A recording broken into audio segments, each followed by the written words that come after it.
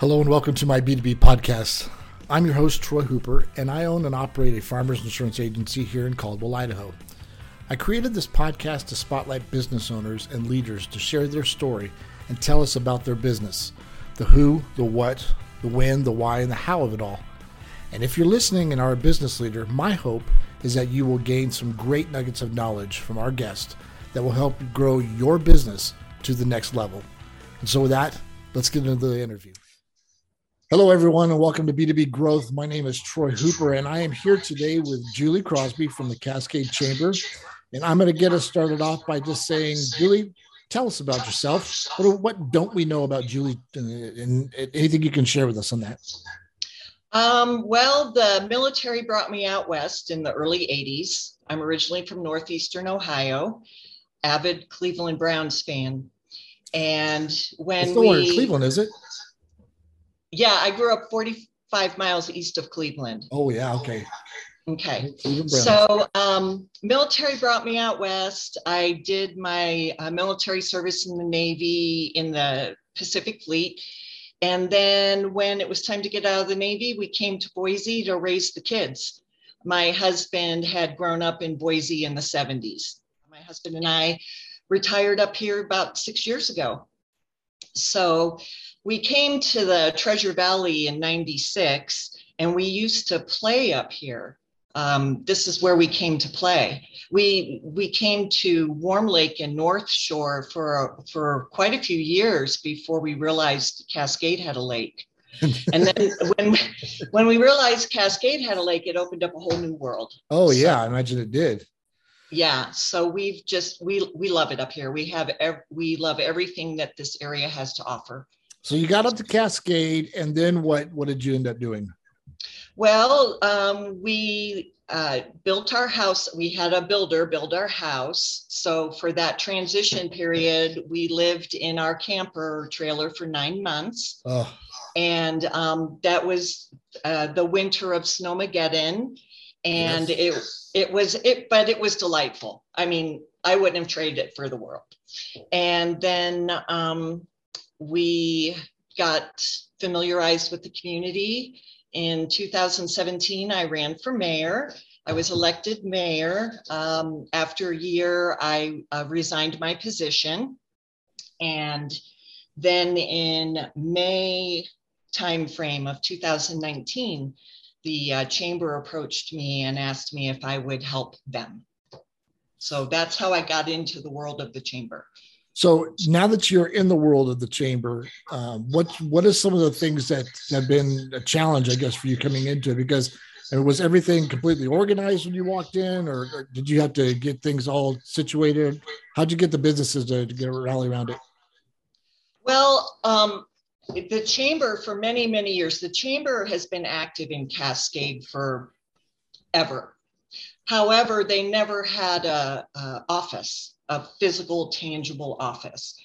And in February of 2019, the bank had a space that came available, and the bank agreed to open up the space for the chamber to use. So that's when the chamber folks contacted me and asked me if I would pull the office together. So I got all of the materials and the equipment and, just everything. That was my role. That was my initial role, was getting an actual office up and running. So the chamber has been around for how long? Our bylaws are from the early 80s. Our official bylaws were enacted, and it's a volunteer-based organization. So all of the positions are volunteer. All of the chamber board and any of the activities that we do, everything is volunteer-based. Right. And so that can create some challenges sometimes, trying to get people always to be involved, I would guess. Well, and that's probably one of the most recent current challenges is when COVID happened, it inspired some of the business owners that had been in business for many years. Yeah. I'll refer to them as the last generation of business owners. Okay. And so on Main Street, we've had quite a bit of a turnover of business owners, and the old guard is on its way out, and we're looking for the new guard to kind of step in. Sure. Especially to some of the leadership roles, and let the new business owners kind of step in, step up, and promote some of what the chamber has to offer. Yeah. A lot of chambers, I imagine, see those kinds of things too, when either clicks or something like that coming around, but then the new guard comes around and it's a refreshing type thing. So talk about being a business owner in Cascade. How does the chamber help them? What are some things that the chamber can do for them? How can they get involved with the chamber? That kind of stuff. The biggest thing that the chamber currently, because again, it's a volunteer-based agency, so it's not, we can't compare ourselves to the Chamber of Commerce and Visitor Bureau down in the Treasure Valley. Right. That's a whole different animal. And so since our office has been open, and since I work in the office 9 hours a week. And when I helped them establish the office, one of the things that I recommended was that they have some form of a paid position that maintains continuity over time. And I agreed to work for the chamber for 9 hours a week. And before that, the chamber had never funded someone to manage an office. Right. And so the biggest challenge now with the new business owners is establishing the lines of communication between the different business owners, establishing the line of communication between the business owners and the chamber office, for lack of a better term, or the chamber media team, because we have a media team. The media team is funded through the Idaho Travel Council grant that promotes tourism for Idaho, and the Idaho Travel Council grant is funded through the bed tax. The state has a 2% bed tax. So all of those bed taxes go into a fund, and then they're distributed by regions throughout the state. Okay. And then annually we put in a grant application. That was another reason why the chamber had approached me, is I have experience managing grants and experience with the grant process. So that was good for them, yeah. Yes, the lady that was managing the Travel Council grant, Bobby Patterson, as it turns out, she used to work at the state level for the Idaho State Commerce. Oh. And she was involved in the inception of the Travel Council grant that started in the early 80s. And so she managed that grant activity for the Cascade Chamber for all those years. I mean, that was just her thing. And then she decided to retire, and they needed someone else to pick up the ball and run with it. And so I agreed to do that. So that's the other facet of my role here. Okay. And it seems like, I mean, making the chamber there the central point for communication and getting people to know that they're the central point of communication helps out for businesses when they want to get information out about themselves too, correct? Correct. And, you know, the business owners,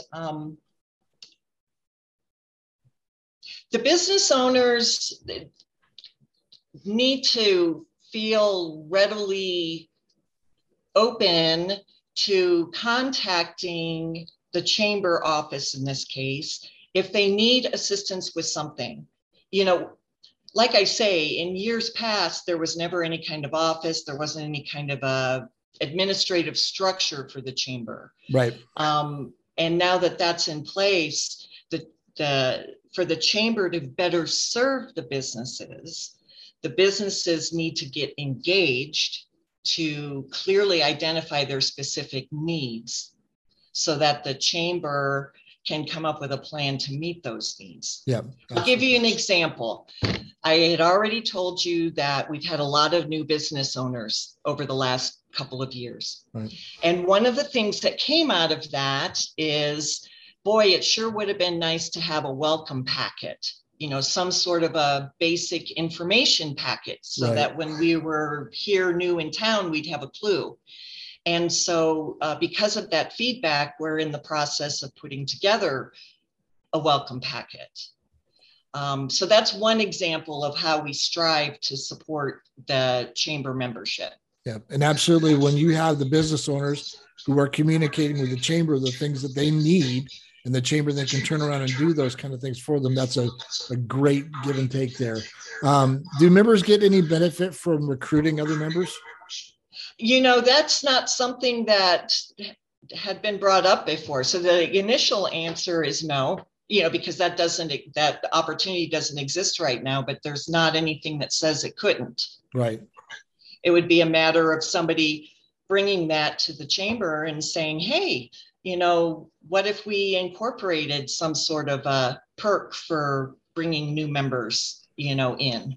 So there is a side of what you're saying that the chamber is always looking to hear from new ideas and things that they can do. Yeah, definitely. Yes. Businesses.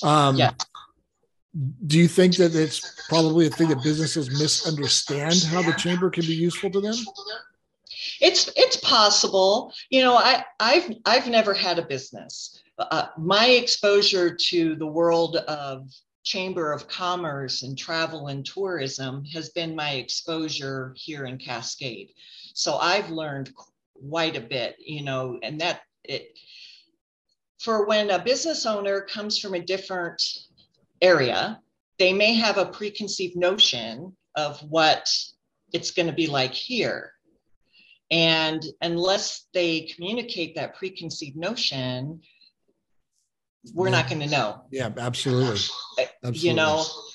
And so that's probably one of the things that I think would help a lot of the business owners is if they were able to find the time, as they're getting themselves established, to establish a rapport and realize, again, the chamber is a volunteer-based entity.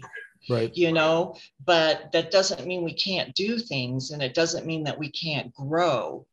But it's going to take more than just a couple of people to make that happen. Yeah. And it's best that they contact the chamber so that they know the ways that they can be involved with it. That's the most important thing that they need to hear, I think, in this whole thing.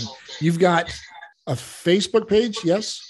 Yes. So the chamber, we have a Facebook page, we have Twitter, we have Instagram, we have some exposure on Pinterest. We have a YouTube channel. We have a website. I think that's about all of them, right? Yeah. I mean, that's all an of email the marketing formats.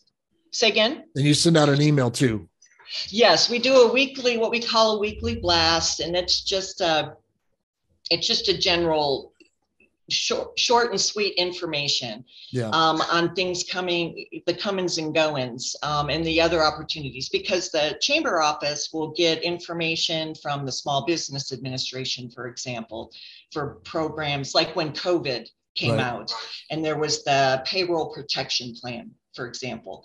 All of that source information comes to the chamber, and then we distributed it out to all of the distribution on the chamber membership. It's not as, I don't have anything to compare it to.